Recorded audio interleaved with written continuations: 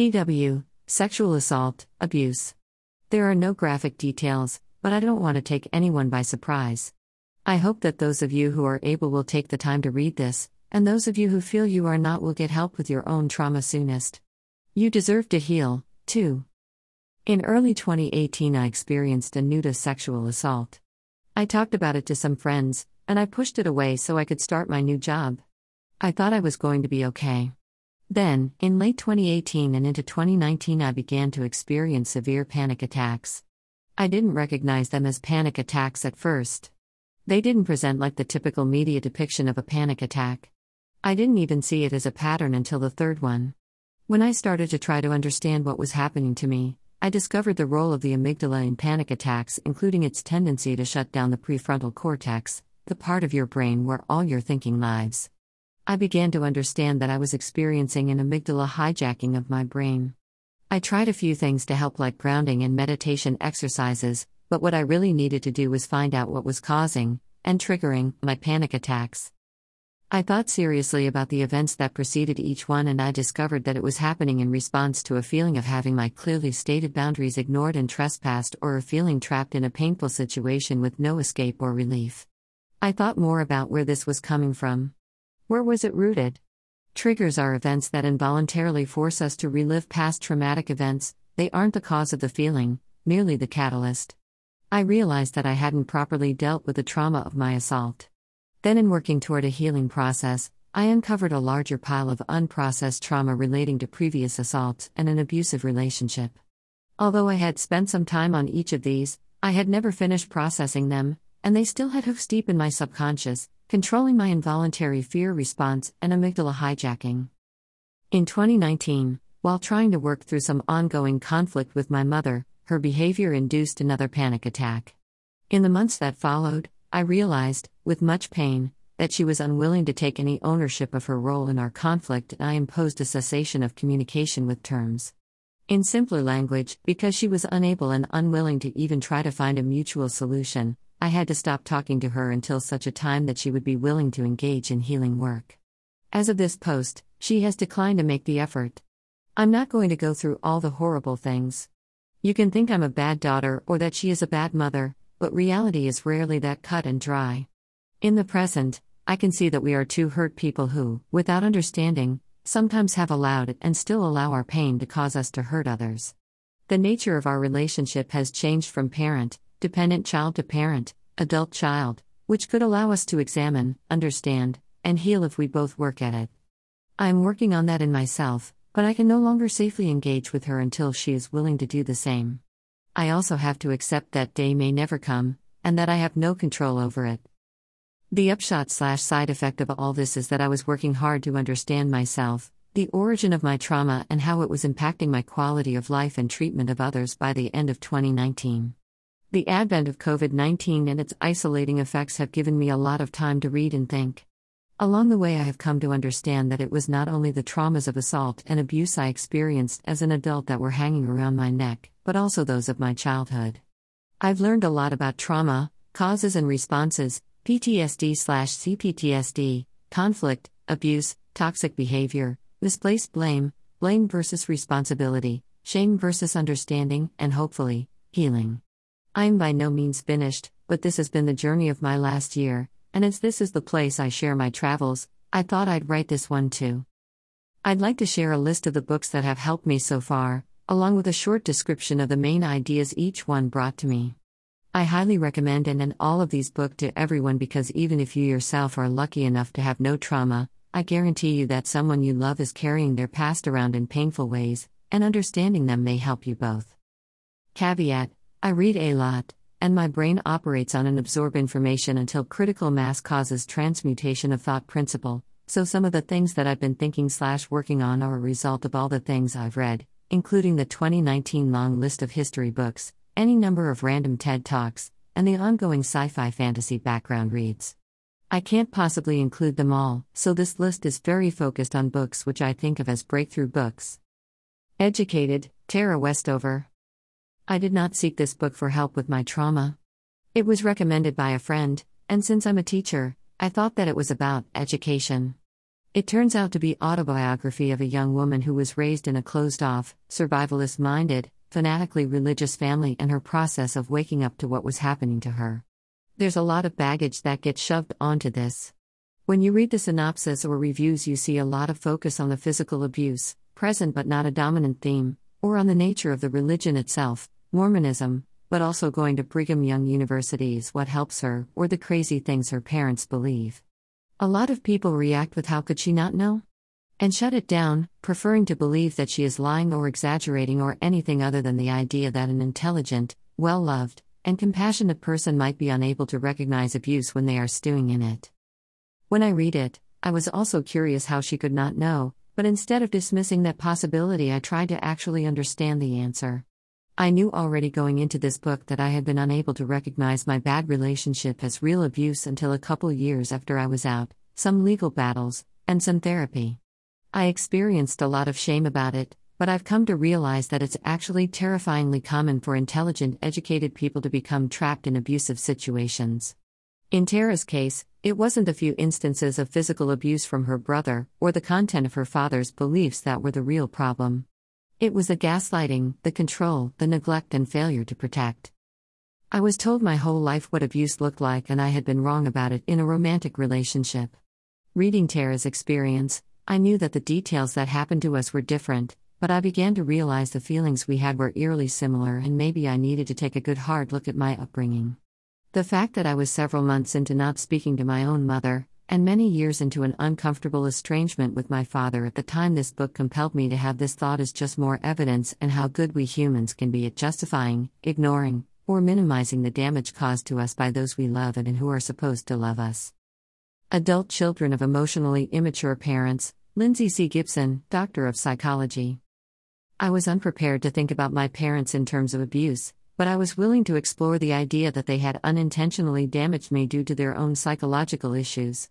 I am still suffering pretty hard from a pile of trauma-related symptoms, and the only way to get at those is to find the roots. I wanted to start trying to understand what had happened to me and how it was affecting my adult life, and I wanted to find some tools to help me communicate with my parents and finally get a healthy, meaningful, and fulfilling adult relationship with one or both of them. This seemed like a good book for that. The book itself doesn't focus on what is or isn't abuse, which I think was helpful for me where I was. Instead, it talks about behaviors that can cause painful feelings and lasting behavioral problems, how to recognize them, how to heal from them, and even how to cope if you are stuck in a situation where you can't avoid or reconcile with the parents in question. It very much confirmed for me that many of the feelings and thoughts I have that I find damaging are directly connected to my parents' behavior. People get hung up on the idea that if you had your needs met, and weren't being beaten or regularly shouted at / called names, or, worst case, sexually abused as a child, then you are fine and stop whining. Of course those things are terrible, and the children who experience them most likely have varying degrees of lasting trauma, and they have very valid feelings of anger. I felt a lot of conflict about coming from a middle-class family that provided for me, even above and beyond my basic needs in terms of food, shelter, education, healthcare, and opportunities for creative and intellectual outlet, yet still feeling like there was something wrong, something so bad that it was a dark, painful secret I could never talk about, never tell anyone I was hurt from. This book gave me permission for the first time to acknowledge that what happened was not okay. That I, and every child, deserved better. That my feelings were valid, and that my trauma was real. That there are things which happen when a child is totally dependent upon one or two adults for everything in life that do not fit the current social understanding of abuse, and yet do comparable lasting damage which can even be measured with an MRI, or even worse damage because the survivors don't feel like they can ever get support for their experiences and feelings or even be able to acknowledge the root cause of their pain in later life. There's a lot of useful stuff in this book, but one more thing that really dinged for me was the idea of the healing fantasy. Dr. Gibson gives some advice on how to interact with such parents after we become adults, and most of it is avoid/minimize contact. I really did not want to hear that. I wanted to find a solution. I wanted to fix my relationship with my mother. I missed her and desperately wanted to restore a loving relationship. I needed to know what I could do or say to reach her, to help her, to make things better, and Lindsay told me that I had to let that go. She told me about the healing fantasy. In addition, some adult children of emotionally immature parents, are secretly convinced that more self sacrifice and emotional work will eventually transform their unsatisfying relationships. So, the greater the difficulties, the more they try. If this seems illogical, remember that these healing fantasies are based on a child's ideas about how to make things better. Their healing fantasy always involves the idea it's up to me to fix this. What they can't see is that they've taken on a job nobody has ever pulled off, changing people who aren't seeking to change themselves. There was a lot more on the healing fantasy, but this was dead on me, and the book really made me own the fact that I cannot be responsible for healing my mother, or my father for that matter, because they both insist they do not need to change in any way. I cried a lot. I went through a very real grieving process. I had dreams about my mother the way I have done in the past when someone I love has died, but instead of nice conversations and happy times, these were dreams of my mother behaving as she always has, as I now recognized as unacceptable and damaging, and me standing up to it over and over until I wrenched myself awake as if from a nightmare. I suppose it was. I am pretty sure I've gone through all the stages of grief about this multiple times. The acceptance doesn't reliably stick either. It's slowly getting better, and I couldn't have started the rest of my healing journey without the aha moment offered by this book. Complex PTSD, From Surviving to Thriving, Pete Walker. Definition of CPTSD is paraphrased from the book. A more severe form of PTSD, different from PTSD in 5 main features: emotional flashbacks, toxic shame, self-abandonment, a vicious inner critic, and social anxiety. I stopped writing and went back to read this again because it's just that good. The main things that I got from this book the first time around were the 4 F's and emotional flashbacks. The second time through felt like a deeper layer, a more nuanced understanding. The basic ideas were no longer a shock. I wasn't fighting against certain healing concepts anymore the way I had been last year. I don't know if I'll reread it every year, but I think it should probably go in a not more than 5-year rotation. The 4 F's are an expansion on the fight/flight premise. All humans, and really most animals, have a response to fear or attack known as fight/flight, but more extensive study reveals there are 2 more options: freeze and fawn. Most people are familiar with freeze as a deer in the headlights, and fawn is when the being feeling in danger sucks up to a bigger, stronger threat to placate it or gain protection. Perhaps an example in nature can be seen in dogs who grovel to bigger dogs or their owners when they are being scolded. These 4 F's can manifest in a lot of ways in humans that are not super obvious, like fight doesn't have to mean yelling, screaming, punching walls, although it can. It also manifests as narcissism, passive aggression, and controlling manipulation. Flight may look like perfectionism, workaholism, or OCD. Freeze can be lethargy, daydreaming, reading/playing video games, or even dissociation. Finally, fawn can look like caretaking, people-pleasing, codependency, or never expressing one's own opinions/needs. There's a longer explanation on his website. http://petewalker.com/4fs_trauma. Typology. Complex.htm. Walker says that every traumatized person is likely to have one dominant trauma response trait, and one secondary. We can all end up using any of the 4 depending on the situation, and there are healthy manifestations of all 4 as well, but the book focuses on how they manifest in unhealthy ways and cause us lifelong mental and emotional health issues. I personally recognize the freeze behavior in myself in another get-out-of-my-mind moment. The author self-identifies as a flight type, and I wasn't really feeling any connection to what he was saying. Then he started describing freezers, and I was like, excuse me, but you don't have to call me out like that. It's still hard, but now I can see what has been happening to me for so long. I can start to make sense of it and to notice it when it happens in the present.